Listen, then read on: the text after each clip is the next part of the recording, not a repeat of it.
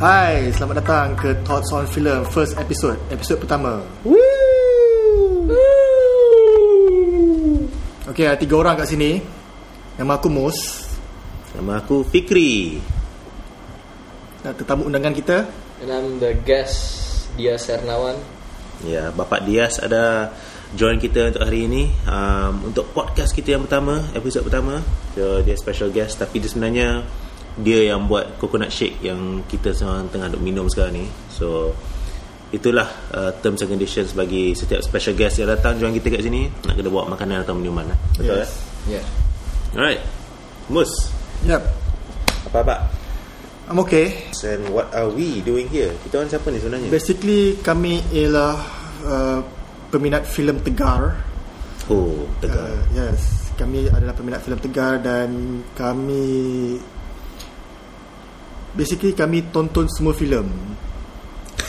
Betul ke tonton semua filem ni? Yes, kan? I think so.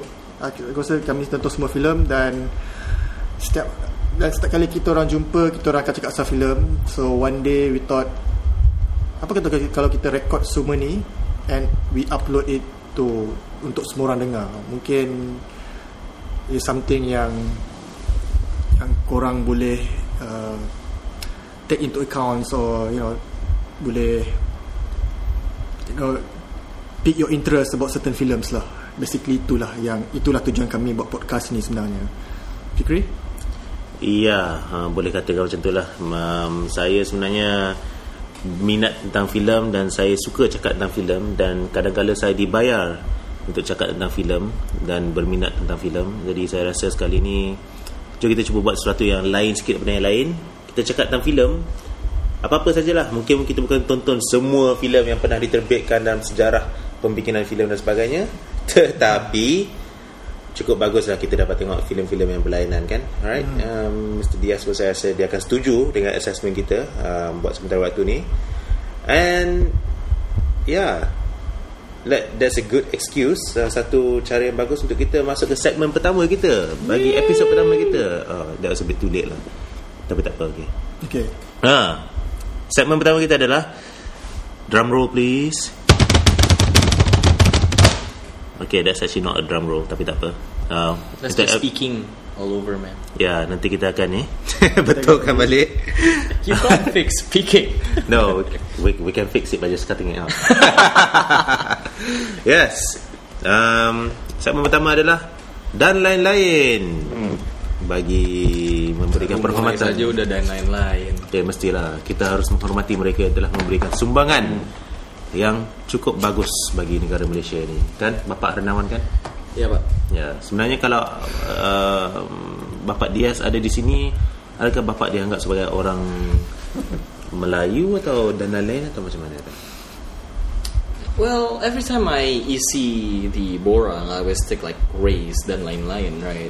Betul lah. Tapi sebenarnya Bapak Diaz ni boleh dianggap sebagai Melayu, kan? Itulah. Makanya kita warga negara Malaysia ni kompleks gila lah. Dan cara kita buat podcast ni pun sebenarnya mencerminkan kekompleksan itu. Termasuklah bahasa yang digunakan. Jadi sekali-sekala kita akan campur-campur BN dan BI dan sebagainya. Tapi tak ada hal, saya harap anda semua boleh cuba faham apa yang kita cuba faham ni. Nak cuba cakap ni. Aku rasa semua orang akan faham, sebab semua orang pun zaman sekarang ni bercakap lebih kurang macam kita juga cakap.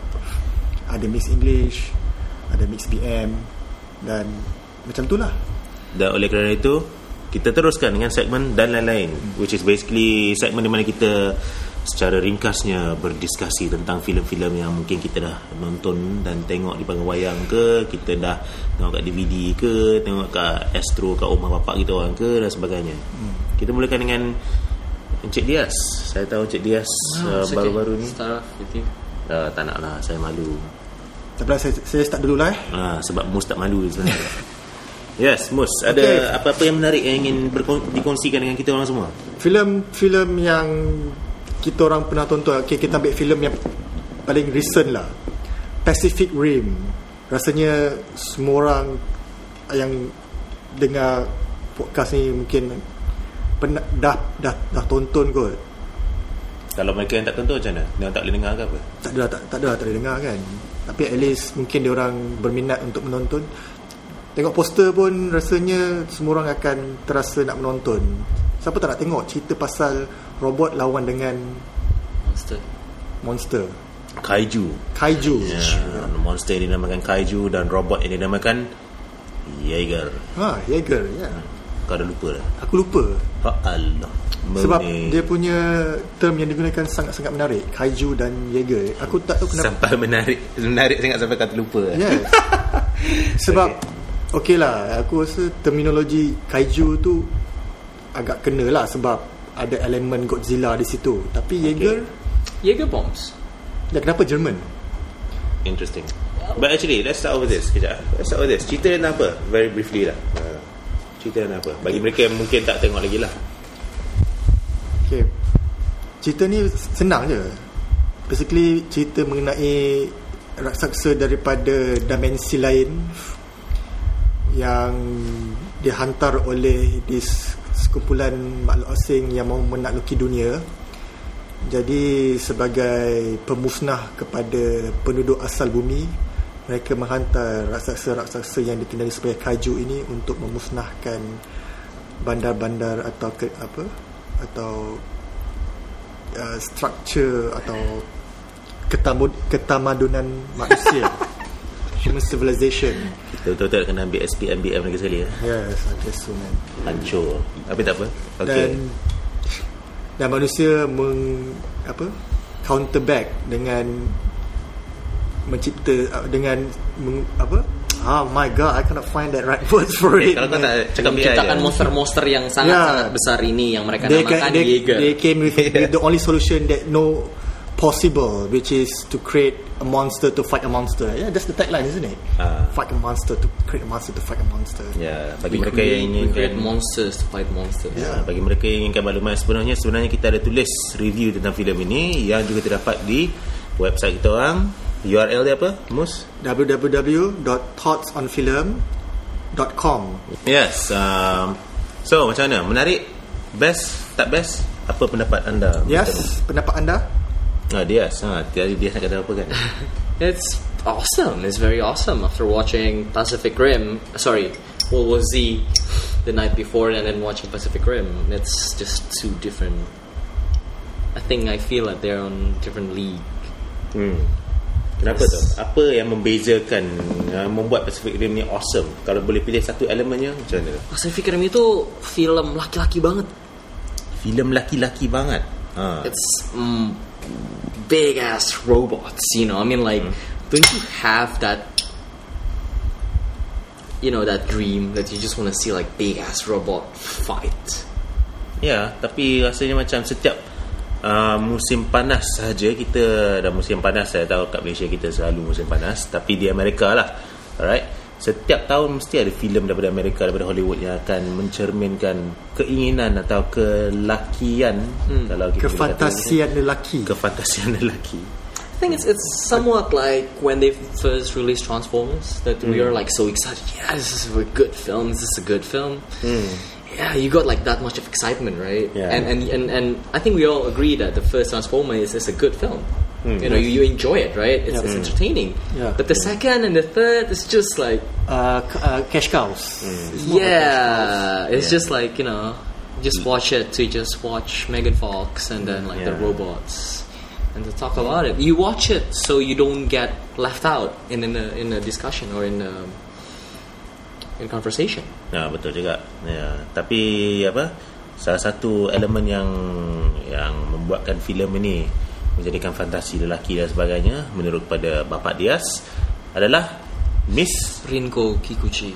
Oh my god. Dia Miss ke Mrs? Miss Rinko Kikuchi. Miss, man, come on.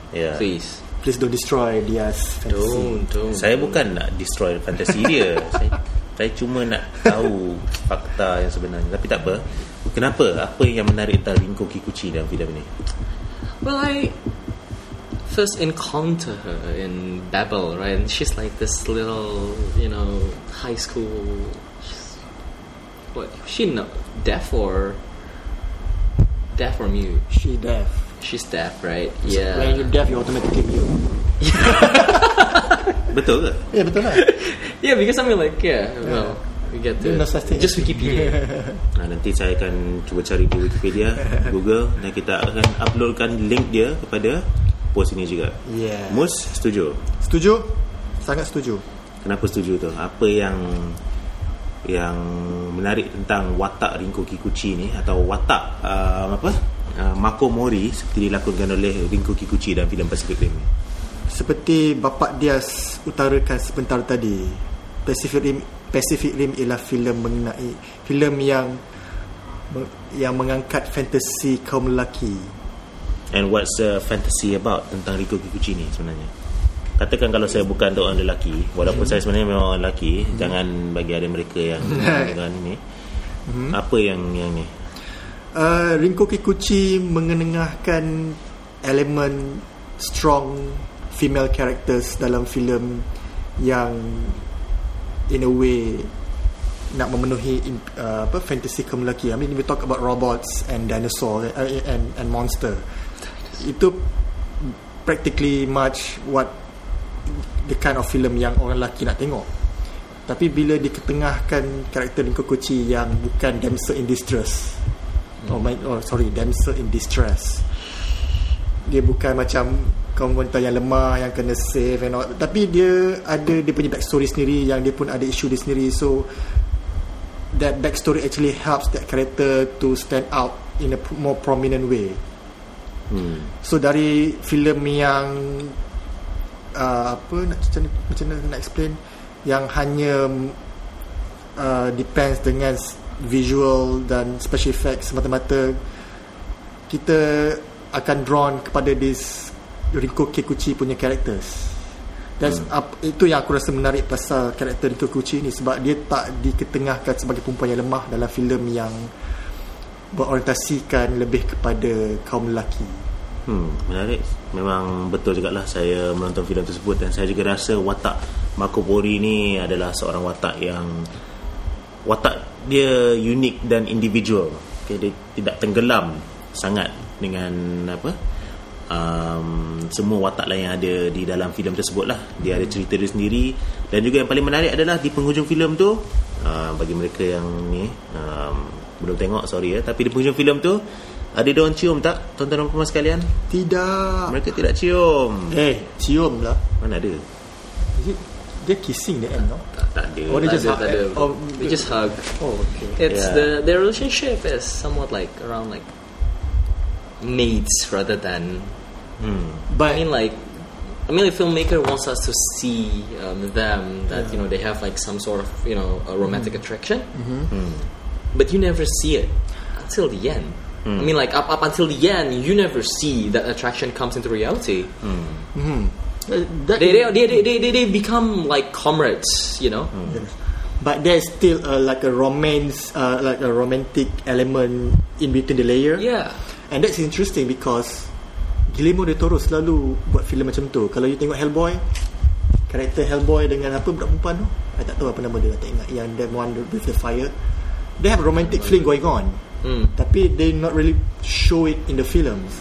Yeah. I think that's maybe. And plus, can you imagine how sucks it is to have a relationship with someone that shares your brain? Yeah. That means you can't cheat, you can't do anything stupid. Yes. And there's no more of trying to figure out each other, right? Because in a relationship, that's like one of the stages that is really interesting. Okay, saya ingin mengambil peluang ini untuk menyarankan kepada semua pendengar podcast ini bahawa sebenarnya kita memang tidak sepatut menyimpan perasaan atau keinginan untuk bercheating atau berfikir tentang benda yang kita tak patut fikir. Menduakan pasangan anda. Bagi lelaki boleh. Boleh. No, listen me out. Pada kaum lelaki, korang boleh cheat your partners any way you like, but your girlfriend will know about it any way possible. Trust me. Although I just read this news last night actually from Indonesian media. It says that Malaysian government is looking for a good polygamy men. Pemerintah Malaysia mencari lelaki poligami yang bagus. Good. I posted up into my social media account and I tag Fikri's wife and a couple of the girlfriends. Yeah, and they are all pissed off about it. Yeah. Tolong jangan buat lagi polisi-polisi yang membuatkan orang perempuan seluruh dunia benci kepada kaum lelaki Malaysia, terutamanya Melayu. Says the government workers. Diserukan oleh pekerja kerajaan. Tolonglah. Mus dan saya. Okey. Merdeka. Saya rasa itu Merdeka. Ya. Kembali kepada filem. Merdeka. Kembali kepada filem. Kembali kepada filem. Merdeka atau mati. Ini thoughts on films, bukan thoughts on polygamy. Makanya kita akan berakhir segmen pertama kita ini, segmen dan lain-lain yang kita akan teruskan selepas ini ke segmen poligami. Yeah.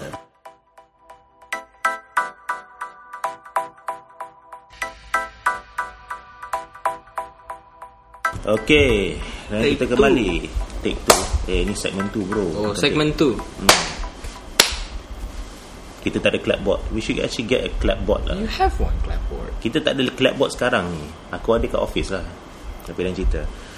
Anyway, saudara-saudara sekalian, kita kembali dengan segmen kedua bagi episod pertama podcast Thoughts on Films ini, dengan segmen yang dinamakan Lampu Limpah. Ting ting ting ting. Kenapa lampu limpah? Kenapa lampu limpah? Spotlight. Yeah. Di mana untuk segmen ni kami akan cuba berbicara mengenai satu filem secara mendalam. Satu filem atau satu isu atau satu apa-apalah dengan cara yang lebih mendalam. Yeah. Isu poligami. Ya, filem Kill. Tak ada apa-apa kena mengenai tentang poligami. Kill. Saya difahamkan bahawa kalian sudah menonton filem tersebut. Yes, saya sudah menonton filem tersebut. Okay. Dan sedih yang menyedihkan, saya tidak tahu mengenai filem ini melalui media tapi melalui kawan-kawan saya. Ya, kenapa tu? Apa perasaan awak tentang itu? Mungkin it is ignorance on my part, sebab saya kurang beri perhatian kepada filem Melayu. Tapi mungkin juga salah. Okeylah, mungkin tak nak guna perkataan salah, mungkin kekurangan publicity mengenainya. Tapi apa-apa pun, filem ini sangat surprising. Sebab sebelum saya menonton filem ini, saya macam mindset yang filem Melayu, mana-mana filem Melayu sama saja. Bukan nak memburukkan filem Melayu, bukan. Saya suka filem Melayu, just that bila saya menonton filem Melayu, biasanya ianya berkisar kepada cinta dan dia punya plotline agak predictable. Cinta dan cinta. Ya, dan cinta. Cinta dan cinta dan cinta. Jangan kita lupakan satu elemen yang penting, cinta. Betul tu. Yes. Okey, tapi cerita tentang cinta ini, apa cerita dia, Mus? Kita boleh terangkan kepada kita. Lepas tu kita akan discusskan lagi tentang promotional efforts ke, marketing filem ni ke dan sebagainya. Okey. Apa yang menarik mengenai filem ini? Cerita dia tentang apa? Cerita dia mengenai this one character bernama Kill atau Akil yang nak mati. Nak bunuh diri lah. Nak bunuh diri. Sebab dalam bahasa Malaysia kalau kata nak mati tu mungkin macam dia ada kanser apa ke. Okeylah, dia nak mati sebab dia depressed, dia tertekan kerana dia rasa diri dia sunyi dan dia ada isu yang membuatkan dia rasa bersalah, yang membuatkan dia rasa nak mati. Jadi satu hari dia terjumpa satu agensi yang membolehkan dia menunaikan hasratnya untuk mati. Kemudian biasalah kan, kalau bukan senang nak mati kan. Biasanya kalau orang nak mati ni dia ada macam 50-50 conscience. Nak mati ke tak nak? Nak mati tapi tak boleh, tak reti, takut. Jadi tiba-tiba ada satu agensi yang akan menyelesaikan masalah itu untuk dia. Along the way dia register diri dia dan dia agree dengan all the terms and conditions. And tiba-tiba this is where the love part comes in. Saya rasa mungkin Diaz atau Fikri nak mengupas mengenai isu itu. Saya rasa bahagian ini baik kita serahkan pada Diaz.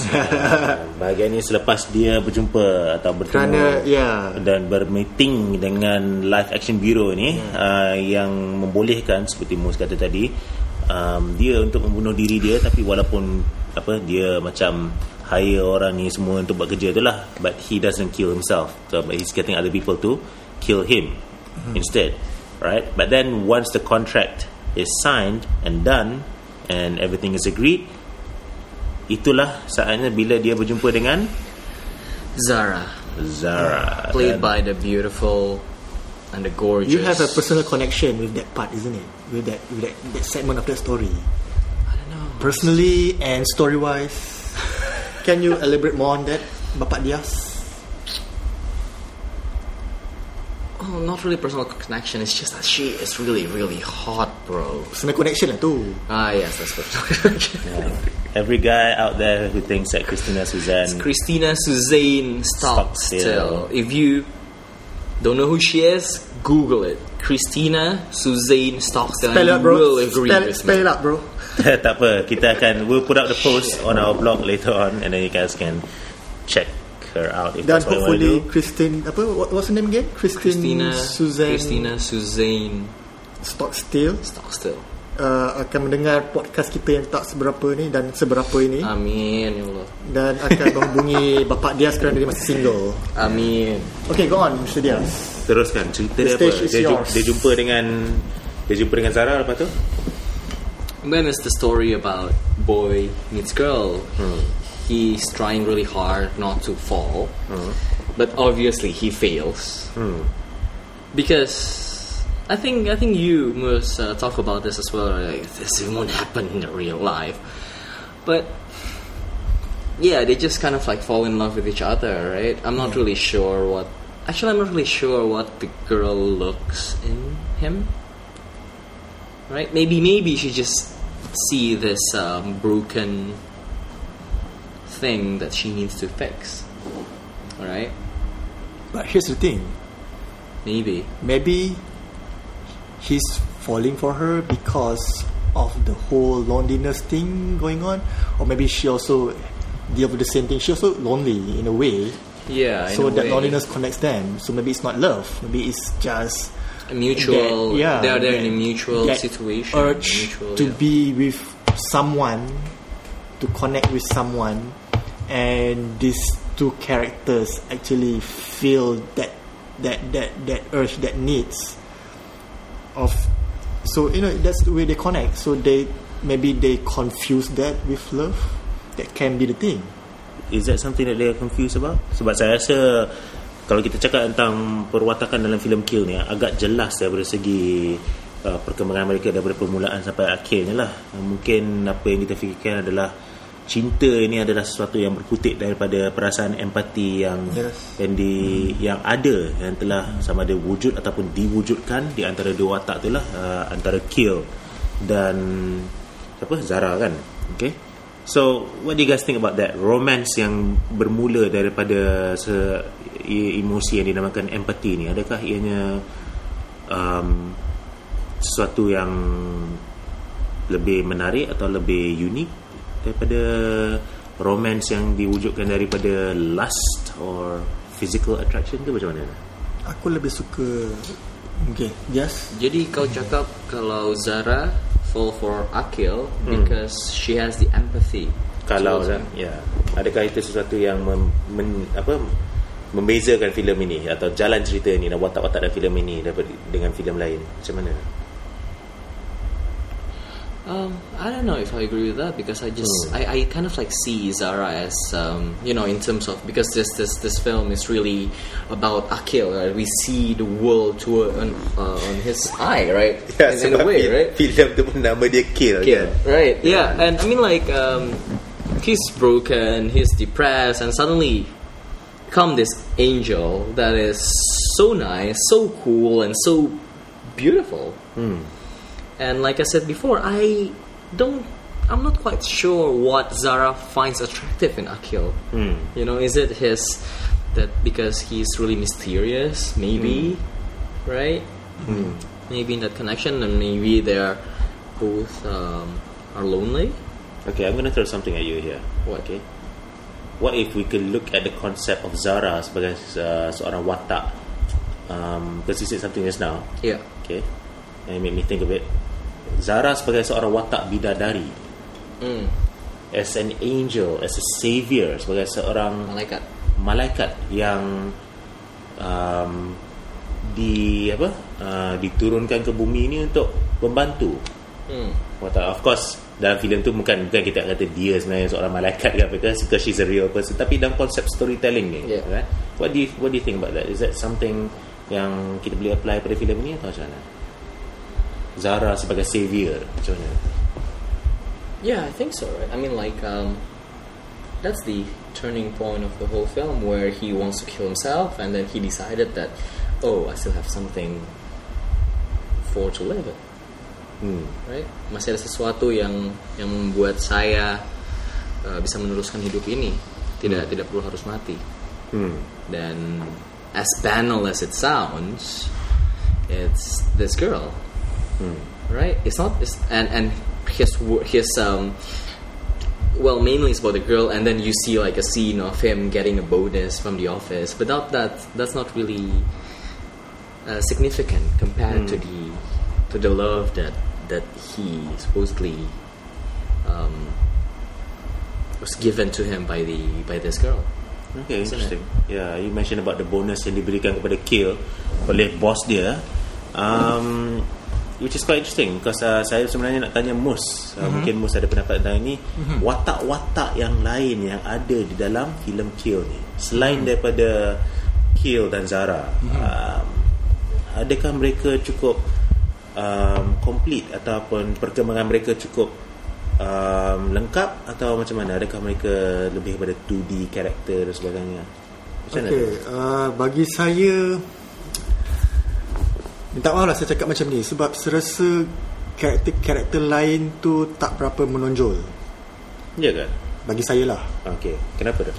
Kerana mungkin filem ni terlalu fokus pada these two characters, Zara and Kill, yang mana kita penonton tak berapa kisah, which is including me, tak berapa kisah dengan karakter-karakter lain yang ada dalam cerita ni. Macam contohnya karakter Harun Salim Bacik. I don't even know what's the character names. Cik Harun, yeah? Okay, Cik Harun. And then that receptionist girl. Bagi I kalau that receptionist girl, Salina nama dia. Salina or something, or Dira Abu Zahar, the actress name. Kalau dia tak ada pun tak apa. I mean, he can bagi aku kalau dia the director use like just a voice that represent macam Charles Angel, just a box of voice, it doesn't make the story any difference anyway. Ya kan? Bagi akulah, itu that's for me. Tapi at the same time, kewujudan karakter lain ni penting untuk menyokong cerita ini juga. Dan karakter Julian Evans yang budak sekolah yang masa first tu, aku tak tahu bagi korang, but for me it doesn't have any purpose pun. It just try to add to define this character's skill to the audience. Yeah. Tapi kalau dia tak ada pun, it doesn't make a difference, because karakter Kill tu sangat-sangat, bagi aku dalam filem ni, he stands alone, dan sokongan daripada dan relation dia dengan karakter lain tak berapa strong. Mungkin except dengan mak dia lah, arwah dengan karakter mak dia yang dengan to put in perspective actually what makes him to be what he is in that story, because there's something happens to her mom, so that mom character actually supports Kill character. Tapi kalau karakter Encik Harun tak ada, kalau karakter receptionist tak ada, I don't think they would make the story any difference lah. They can always replace the agency with something else, or maybe a book or something, for me it still works. No, I have to disagree lah. For me, I don't know. I see what you're saying. I'm not agree. Aku faham apa yang kau maksudkan. And there are some parts where I do agree with you. Watak-watak yang lain-lain ni semuanya mereka, of course mereka tidak diberikan fokus atau screen time yang lebih kurang sama dengan Zara dan Kill dan sebagainya. Tapi saya rasa perwatakan yang telah ditonjolkan dalam filem Kill ini sebenarnya agak penting jugalah, walaupun bagi watak-watak yang lebih kecil lah, atau supporting character seperti Harun Salim Bacik dan sebagainya. Harun Salim Bacik pun he's a supporting character, tetapi dia seorang watak yang agak penting kerana dialah yang memberikan satu, bagi saya lah, memberikan satu perasaan bahawa live action bureau ni satu tempat yang agak serius. Dan isu ni sebenarnya agak serius sebab orang lain yang kita lihat yang berkaitan, yang terlibat dengan live action bureau ni, mereka nampak macam there's almost a comical aspect to their character juga. Okay, receptionist yang kau kata tadi kan, misalnya kita masuk je dan kita nampak dia tengah buat apa, Kill masuk dalam office je, lepas tu dia tengah buat apa, cakap on the phone kan dengan kawan dia, dengan anak dia, anak dia kan, dia cakap on the phone. It's almost as if what everybody else would consider the receptionist would do on a day-to-day basis kat Malaysia ni, right? Sama ada kita gossip dengan kawan kita ke, ataupun kita cakap dengan anak atau keluarga kita ke, sebenarnya mereka dalam professional setting, tapi dia nak cakap dengan anak dia. Okay, so benda-benda macam ni sebenarnya menunjukkan sedikit sebanyak watak-watak yang memang dah exist, bukan saja di filem di Malaysia ni, tapi juga di kehidupan kita mungkin di Malaysia ni. Jadi kaitan tu diwujudkan di antara watak-watak yang ada di filem ini dan juga watak-watak yang kita sendiri kenal, stereotip dan sebagainya lah. Kan, watak mungkin kalau karakter-karakter sampingan tu tidak ditudikan sangat. How about that? Sebab karakter sampingan tu bagi aku sangat surface. Macam contohnya macam karakter mak, dia balik kampung, mak dia tengah sampah. It's very cliche, and that kind of kill it for me lah. I mean kalau dia balik tak ada mak dia pun, kalau the mom character is not outside and sweeping the ground, I mean I would want to see that, instead of the clichéness of the kind of thing that we always watch in Malay movie. Okay, alright, that's interesting. That's a very good point juga. Memang ada setengah karakter tu mungkin lebih kurang sama dengan apa yang kita dah tahu sebelum ni, tapi there are some actors and some characters yang ada dalam filem ni, setengah daripada watak tu memang agak menarik. Okay, I throw this one to Diaz sebab saya memang dah cakap dengan Diaz tentang ni. Watak mak kepada lelaki yang dah meninggal, pelakon dia, nama dia Anne James. Diaz, cuba I forgot about her. Terangkan, ya Allah Tuhanku, cuba terangkan sikit sebanyak pendapat anda tentang Anne James ni, adalah watak yang dia telah diwujudkan oleh Anne James ni. She plays the mother who lost her son in an accident or something, and the son donated his kidney to Zara, and we don't know that till kind of like the end of the film, and it really just kind of like to establish that Zara was once in a life or death situation, right? That's the purpose, I think, of that scene. But her acting was incredible. Yeah, her acting is incredible. She only got like what? I think 2 scenes, 2-3 scenes, right?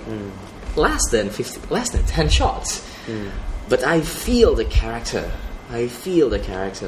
Okay, I want to take back my words about the karakter sampingan tu sangat 2D. But I agree with Diaz, and James' character dalam filem tu sangat-sangat strong, to the point that I think that character can be standalone characters.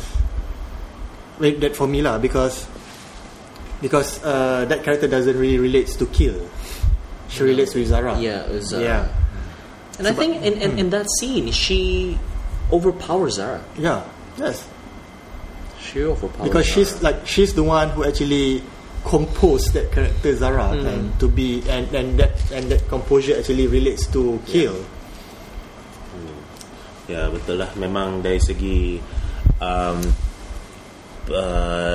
percorakan watak dalam filem ni sebenarnya, kita tak boleh lihat saja kepada watak utama, pelakon utama dan sebagainya.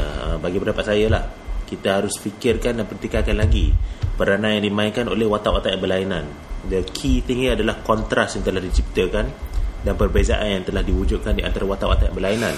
Kerana kontras dan perbezaan inilah dapat memantapkan lagi kesedihan watak tersebut, atau kegembiraan mereka, ataupun kekeliruan mereka dan sebagainya. Okay, so dalam filem kini agaknya mungkin ada watak yang mungkin Mus kata 2D, dan ada watak yang seperti Diaz mengatakan, and James mantap gila, terror gila dan sebagainya. Tapi ada juga watak yang kita tak dapat sangat. Ada watak yang seperti Harun Salim Bacik yang agak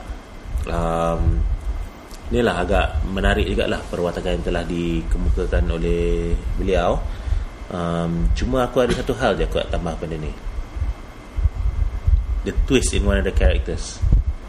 Di penghujung filem itu, there's a part where we will find out for sure that it's not going to be what we think it is. Tapi bila twist tu berlaku, apa yang telah jadi adalah watak tersebut berubah dengan cara yang agak secara mendadak lah, kan? Yeah. Alright? Boleh kita kata tak nama watak tersebut? Adakah ini podcast yang akan memberikan spoiler atau tidak? Aku rasa tak perlulah. Sebab I want people to watch it. Yeah. And that twist actually is the main ingredient dalam filem ni. Kalau kita bagi tahu, tak sedap lah rasanya. Okay, tak apa. Buat sementara waktu ni, okay, twist tu sesuatu yang ni, alright, watak itu berubah dan ada sesuatu yang kurang ni lah. Tapi we move on to the next part. Wait, can I say something about the twist? It's just like this experience that I watched Kill I think 2 times, right? Twice. And the first time I watched, okay, so you saw the film twice. Okay, so katakan daripada segi perspektif seorang Indonesian, okay, seorang warga negara Indonesia, bagaimanakah filem ini boleh disamakan dengan filem yang ada di Indonesia? Is it going to be something interesting for Indonesians to watch? What do you think?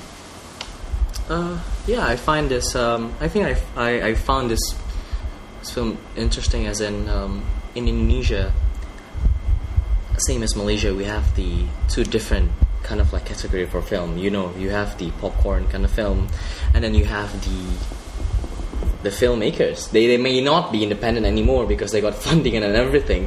But every time you watch a film, you know that when the filmmakers actually have the passion on making it, that they're just giving everything for that film, right? And you have the filmmakers that's just, this is just a 9-to-5 job, that I come to the set and I go out at night, and this is just a job for me. But Kill reminds me of the Indonesian film that I actually go and watch in the theaters, and this is the one that is made with a lot of passion, right? Well, I say this because culturally we're not that much different, right? And to a certain degree, Indonesian film market is developing a lot, better than the Malaysian market, and I think the one that makes the Indonesian market grows is this kind of film, that the filmmakers such as Riri Riza, Rudi Sujaro, Joko Anwar, they're making good films, and that's the reason why people actually go and start to watch Indonesian film again. That's why even in the communities where I hang out with my friends, we talk about the Indonesian film, that we use like the lines from that film that we watched last week, an Indonesian film that we watched last week. And I feel that there is a opportunity for Kill to be like that, because I feel this is a good film that can ignite the whole kind of like. But here's the thing, isn't it? Those films, the one that made by Riza, Joko Anwar, Rudi Sujaro, it's not only enjoyed but it's not only loved and enjoyed by Indonesians. It's only loved by Malaysians. Like for example, Ada Pangan Cinta. Now is a huge. That film actually caused the whole Indonesian film fever in Malaysia, especially those in the new generations. So, how can film like Ada Pangan Cinta? I mean, we talk in context of Indonesian films, can create such a buzz in Malaysia where Ada Pangan Cinta is a very, very Indonesian film. The whole theme, the whole tone is very Indonesian. It deals with Indonesian youth cultures and all that, but it can relate to Malaysia. It can relate to Malaysians, especially to the teens, and then to the point that we all can speak and memorize the whole line and whatnot. But we cannot create that kind of thing. Pecahkan saja gelasnya. Yeah. Biar ramai. But we cannot create that. Pembikin film Malaysia find it hard to emulate that kind of success with our local production. I don't know why. But here's the thing yang aku tengok pasal film Malaysia. This might not be shared with mungkin benda ni tak di-share oleh pendengar lah. Aku mungkin dengan korang juga. Aku rasa film Malaysia sangat preachy. They try to show this thing, you're supposed to do this, you're supposed to adhere to this kind of lifestyle and whatnot. So it's preachy. People rasa rimas dengan benda tu. But bila film Indonesia, you don't feel that kind of thing. It's so natural, it's so flowy. Even film yang berunsurkan dakwah macam Ketika Cinta Bertasbih, something like that. It's preachy, bro. Yeah, it's preachy, but not in a sense that because that film target only those who want to watch that kind of films. Yeah. But bila Ada Pangan Cinta, it's not preachy. It's just a teenage movie. It works. Well, and coming back again to Kill, it's not preachy. It's not preachy. Yeah. That's the thing. That's the ingredient. That's the element that makes interesting for me. Okay. Jadi kalau kita katakan kalau Kill menurut pada pendapat Bapak Diaz, adakah Kill boleh ditayangkan di Indonesia dengan harapan ianya boleh jadikan satu sukses seperti filem lain? Macam mana tu? Can this be a success in Indonesia? Yes or no? Honestly, I don't think so. Why not? Because Indonesian have this whole sentiment of Malaysian. Makanya is for now it's a different sentiment. How Indonesian perceive Malaysian and how Malaysian perceive Indonesian. We have a very different sentiment. Dan buat sementara waktu ni it's just a one-way traffic. Yeah. Okay. Unfortunately. Yeah. but the maids and the workers are also one-way traffic, right? Yeah. For now. Jom kita tengok tahun depan apa yang akan berlaku. Okay. Okay, before I move on to the next part, I just want to briefly discuss tentang the visual language dalam filem ni. Since you are a cinematographer, Mr. Diaz, some thoughts tentang ni, estetika visual yang telah dipaparkan dalam filem Kill ni. Apa pendapat awak? I feel that film is very empty. In visual space, right? You see a lot of Akil alone in his apartment, walking down the street. Even in the street, you don't see a lot of people. Just one or two people, right? Even in the cinema, you only see a couple of people, and that's kind of like going back to the premise of the story itself. That it's not a very popular film by itself, right? It's kind of like, but it maintains that thing that you never see like a scene with like more than I think 5 characters in it. Only one, and that's only in the KTM. And I think that's because, of course, they can't clear the KTM. I think they can't clear the whole carriage of KTM just for them to shoot. Maybe that's a production kind of difficulties maybe. But for the rest of the stuff, it is very empty, right? It's just like 1 or 2. Maybe it's deliberate. Yeah. I think so. Even in the train station. I mean, in the train station, you expect to find train station full, packed full of people, but no, it's only Akil, maybe and Zara. Okay, the way I see it, maybe it's intentional from the director because he wants to portray that loneliness, that solitary life that the actual characters got going. I don't know. Yeah. What do you think, Fikri? Yeah, I think it's true. But I think you guys pretty much said all the points that I wanted to say. So memang ni lah, daripada segi visual ni memang dipaparkan melalui sinematografi dia, melalui blocking actor yang ada dalam filem tu. Agak menarik jugalah. Dan ini sebenarnya sesuatu yang mengutamakan cerita dia. Okay, cerita, perwatakan dan sebagainya, perkembangan cerita, perkembangan watak-watak yang ada dalam filem tu. Ini yang membuat filem ini menarik lah. Dan membuatkan karakter itu menarik sebenarnya. Yeah, but the point is the story is king. Yeah. Kan? Dan tadi Diaz kata tentang cerita Indonesia dan sebagainya. Ultimately we all enjoyed the film because the film is good. Tapi the film is good kenapa? Daripada segi lakonan, perkembangan watak dan sebagainya. Dan juga ada hal-hal lain yang kita tak cakap lagi. Tapi the point is it's a good story. And it's a good story that I think dalam konteks ini orang selalu kata it's good for a Malaysian film. But to be honest with you, macam saya dah tulis dalam review untuk website kita ni, it's a good film because it has a good story. Full stop. Yep. Alright. Cool. Hang around for the final part of the first episode of Thoughts on Films. Woo!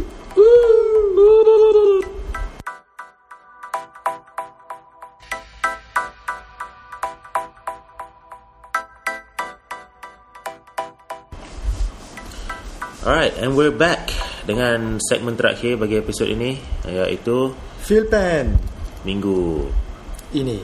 Okay, so Filpan minggu ini yang telah dipilih oleh me, sebab saya memang dah ni kan, kita satukan dengan tema yang telah dikemukakan dalam episod ini. Filpan minggu ini, filem Lightbulb. Okay, Lightbulb cerita dia agak menarik. Just a few characters, 2-3 orang watak yang terlibat dalam ni. Sebenarnya filem ini diterbitkan untuk pertandingan KL48 Hours Film Project, di mana setiap kumpulan harus terbitkan sebuah filem pendek dalam 2 hari saja. Dalam 2 hari ini mereka harus gunakan elemen-elemen yang berlainan untuk melahirkan satu cerita yang agak lengkap lah. Dan cerita ni dia tentang seorang lelaki yang dia macam dalam interrogation room right? Lepas tu dia macam baru bangun dan dia tak sedar dia kat mana, apa yang sedang berlaku dan sebagainya. Lepas tu ada lagi seorang watak lelaki yang juga ada dalam ruang itu, dan dia macam interrogate dan investigate lelaki ni. Right? So there's the interrogator, and then there's the person who's being a kind of hostage or prisoner maybe, right? Or at the very least a witness in a case of some sort. Right? So there's this investigation going on. Tapi agak menarik juga cara yang diperkembangkan. Alright, I want to talk about the visual first of this particular short film. Yes. Yeah. What is interesting about the visual dalam filem ni?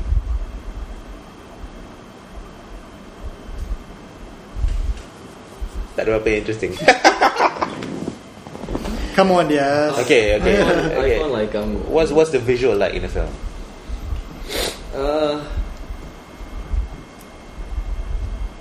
Very hard. Yeah, you can say whatever you want to say. I know you have a lot to say about cinematography stuff. Very technical. It employs a lot of foreground elements, which I found a lot in Kill as well. Funny to say, if you remember the scene where Zara and Akil is talking to each other after the movie, you have like shitload of foreground, right? Okay, sebelum saya lupa, mungkin kita harus katakan sekarang ni filem Lightbulb ini juga diarahkan dan diterbitkan oleh pretty much the same guys yang buat filem Kill. Okay, Nik Amir Mustapha dan Rewan Ishak dan Reza Minhat juga terlibat dalam penulisan filem ini, dan juga sebagai pelakon dalam filem ini. So I guess visually it's not that much different.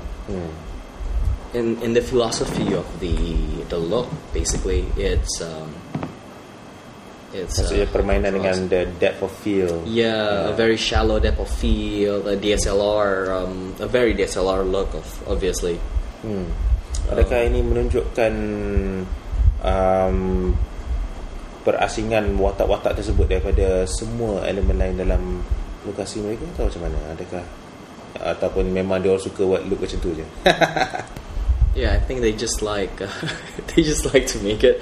But then again, I mean, like the foreground, like the frame is not very clear because of this a lot of foreground, which is beautiful.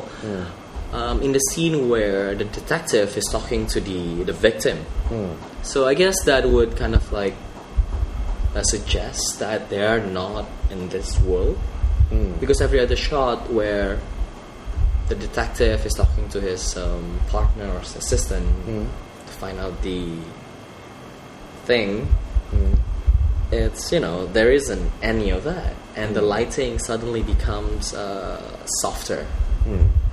But only in that interrogation scene we see a lot of foreground elements and a very harsh lighting. It may be intentional to create a very different look between these scenes or these sequences. Okay, Mus, your thoughts on why kalau kita kata orang kena tengok filem pendek ni, kenapa tu? Apa? Kalau kita nak katakan pada orang lain, go watch this short film, what is the reason? Why should they watch this short film?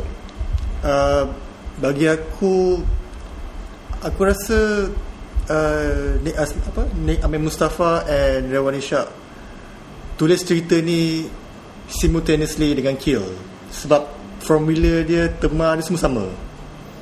It's about the same team, and they play around with the same storyline. The twist is somewhat the same. Yeah, I mean it because they're interesting in a way that kita how that story progress from daripada mula cerita tu start. Bila kita tengok cerita tu, kita rasa kita nak tahu apa sebenarnya diorang ni cuba buat sebenarnya, walaupun dia dalam satu space yang sangat location yang static. I mean the way they play around with the story membuatkan audience nak tahu apa sebenarnya. I mean nak tahu apa twist sebenar cerita ni. That's aku rasa tu dia punya kekuatan short film ni, because of the twist. Kita tahu yang ada twist di ujungnya, dan kita nak tahu apa twist tu sebenarnya. So in a way, personally aku rasa aku tonton filem ni sebab aku nak tahu twist tu, and that keeps the audience actually watching it till the end. And the fact that they managed to do all this in 48 hours, okay, maybe not 48 hours, they said what, for 50 hours. Filem tu sebenarnya disqualify sebab terlebih tak cukup syarat. 50 hour film project. It's not something new, tapi bagi aku menarik lah ceritanya. Alright, that makes it's a good short film that you would want to watch when you are having lunch or dinner and you're alone at home. You want to watch something else, and for some reason there's nothing interesting in Astro. And also you have to take into consideration yang filem ini harus menggunakan elemen yang dia tetapkan oleh dia punya organizer. Dan this team have to come up with a story with that kind of complexity in 48 hours. So kudos to them then. It's not something new, but it is interesting for me, and also for I think most people who actually watch it. Alright, I guess kalau itu tak cukup untuk membuat anda semua untuk pergi klik kepada link yang akan diberikan pada post ini, pada filem Lightbulb itu, then I guess nothing will. Alright, I guess untuk episod pertama Thoughts on Films ini, a bit of a car crash, sebab bulan puasa, dan tapi hari ni sekarang ni kita dah buka puasa dah buka puasa. Mungkin dah pukul 3.10 pagi, semua orang agak letih agaknya. Kau punya pasal ni. tak. Aku punya pasal pula. Kita orang punya pasal lah ni. Kita orang punya pasal. Tapi tak apa, it's okay. Tuan-tuan dan puan sekalian, thank you for listening. Ingin mengucapkan terima kasih kepada Encik Mus. Yes, terima kasih kerana mendengar podcast kami yang pertama. Hopefully you guys will be enjoying it. Kepada Encik Diaz. Alright, dan kepada diri saya sendiri, terima kasih. Terima kasih kepada anda semua yang telah mendengar episod pertama. Thank you. Bye bye. See you in the next episode, hopefully. Bye. Dadah.